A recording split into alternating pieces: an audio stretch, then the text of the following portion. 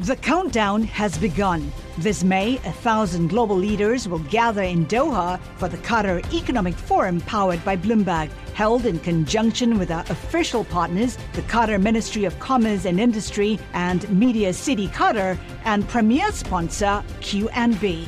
Join heads of state, influential ministers, and leading CEOs to make new connections and gain unique insights. Learn more at QatarEconomicForum.com. Is the good news for America in terms of consumer spending coming on the heels of bad news for fiscal responsibility? And this is sort of one of the angsts underpinning some of the longer-term yields and how much they've risen. Joining us to help parse through exactly this question, David Malpass, former president of the World Bank, here with us in New York. David, to that question, how much are the buoyant retail sales, the resilience of the economy being financed by a increasingly fiscally irresponsible government, not just in the U.S., but globally? Yeah, this is a huge factor because as they pump out money in terms of spending, not just the fiscal deficit, but all of the spending has to be added up, and it's material within the global economy. So they're an engine of demand that's sitting in the U.S. You know, we're talking about $2 trillion per year fiscal deficit. It used to be after a crisis like the COVID crisis, you would bring down the fiscal deficit, but this time it's gone up and plans to go up even more into the future. And so that has to be one explanation. That was my Wall Street Journal column a couple weeks ago, the idea that as you try to raise interest rates, it doesn't really get at this part of demand. There's also a question about how much of some sort of united effort there can be by global developed markets, by governments that are not on the same page anymore in the same kind of way. How much is there sort of a go it alone, keep borrowing until you can't anymore feeling that wasn't there, say, 10 years ago? Clearly, during COVID, there was an official policy of IMF, of ECB, of the U.S. To spend as much as possible, and a lot of the developing countries did that. They borrowed at floating rates. So now there is the need for adjustment. There was talk on your previous segment of whether 5% interest rates is sustainable. I find that I'm really skeptical of that because if you think of the whole concept of finance, it's based on a return on investment.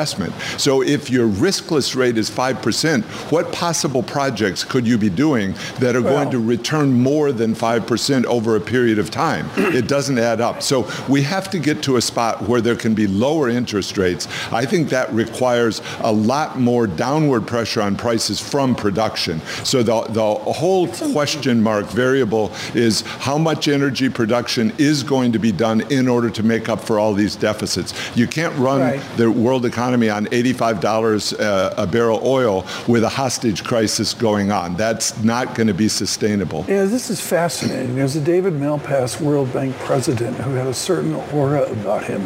We've got sitting here the Bear Stearns David Malpass. We're talking here an immediacy and it changes as you come out of the World Bank into the private sector. Again, there have been David Malpass fears for years. I don't see the politicians agreeing with you in Washington, Brussels, London, the rest of the capitals around the world. It's spend, spend, spend, David. How do we get here? Yeah, but the capitals are really resistant to making any changes in the growth of government. So in each of the cities you named, those cities are booming while their countries are not doing nearly as well. And that goes into the Federal Reserve policy, which I've also complained about. Look what we've done. We've gone from 0% interest rates now to 5%, and people are 5.5%, and people are saying, well, we might just keep them at 5%. It doesn't make any more sense. Is it a policy for elites? Is that what this is all about? It's a policy for elites. Yeah. Think of how much money is made when you go to zero. Wall Street and the financial markets get really rich on 0% rates. Now, as you adjust, they've locked in their low rates, and everybody else is paying floating rates. So it doesn't make any more sense to talk about high interest rates for long than it was for low for long. Why did we go year after year with economists saying low for long is great for the world? It wasn't. It allocated capital to narrow segments. I'll take your point on that, but this is critical now. You were discussing, as you have for a generation, David Malpass, the idea that this is a policy for elites. When we clear that, do we clear it with stability and controlled glide paths, or do you see jump conditions and instability here? That's yet to be seen, and it depends then on where it settles out. So if oil prices stay at 85, I think that ends up forcing the Fed to keep the rates long. The wealthy are able to adjust to that, and they preserve their capital. If you could get oil prices down, it would be an effective response to Russia, to Iran, to the power that's growing outside the United States. So that becomes a critical issue, just like it was. I hate to think back in history, but in the Reagan administration in 80, 81, 82, the critical turning point was oil was plunging as markets resolved, and then you got a favorable recovery. Right now, we seem to be further and further away from the reality that you're putting forth as the likelihood for some sort of easy resolution to what we're dealing with right now. It seems like oil prices are on the brink of actually a breakout higher as a result of the conflict in the Middle East. Just how vulnerable is the global economy if it does go to $100, $110, $120 a barrel? It's a dangerous world, and one problem here is the U.S. won't be the one that feels the brunt of it. So you see the resilience. The fiscal deficit can keep going on. You know, they're planning to do it for another 10 years. And so the U.S. keeps going, draining capital from rest of the world. And then you see these these wars breaking out in one country after another. And China and Russia both know exactly how to put a wedge into that problem. I got to slip this in. Joyce Chang of J.P. Morgan was lights out at the panel on the bond worries to EM. How fragile is EM debt and EM currency stability right now?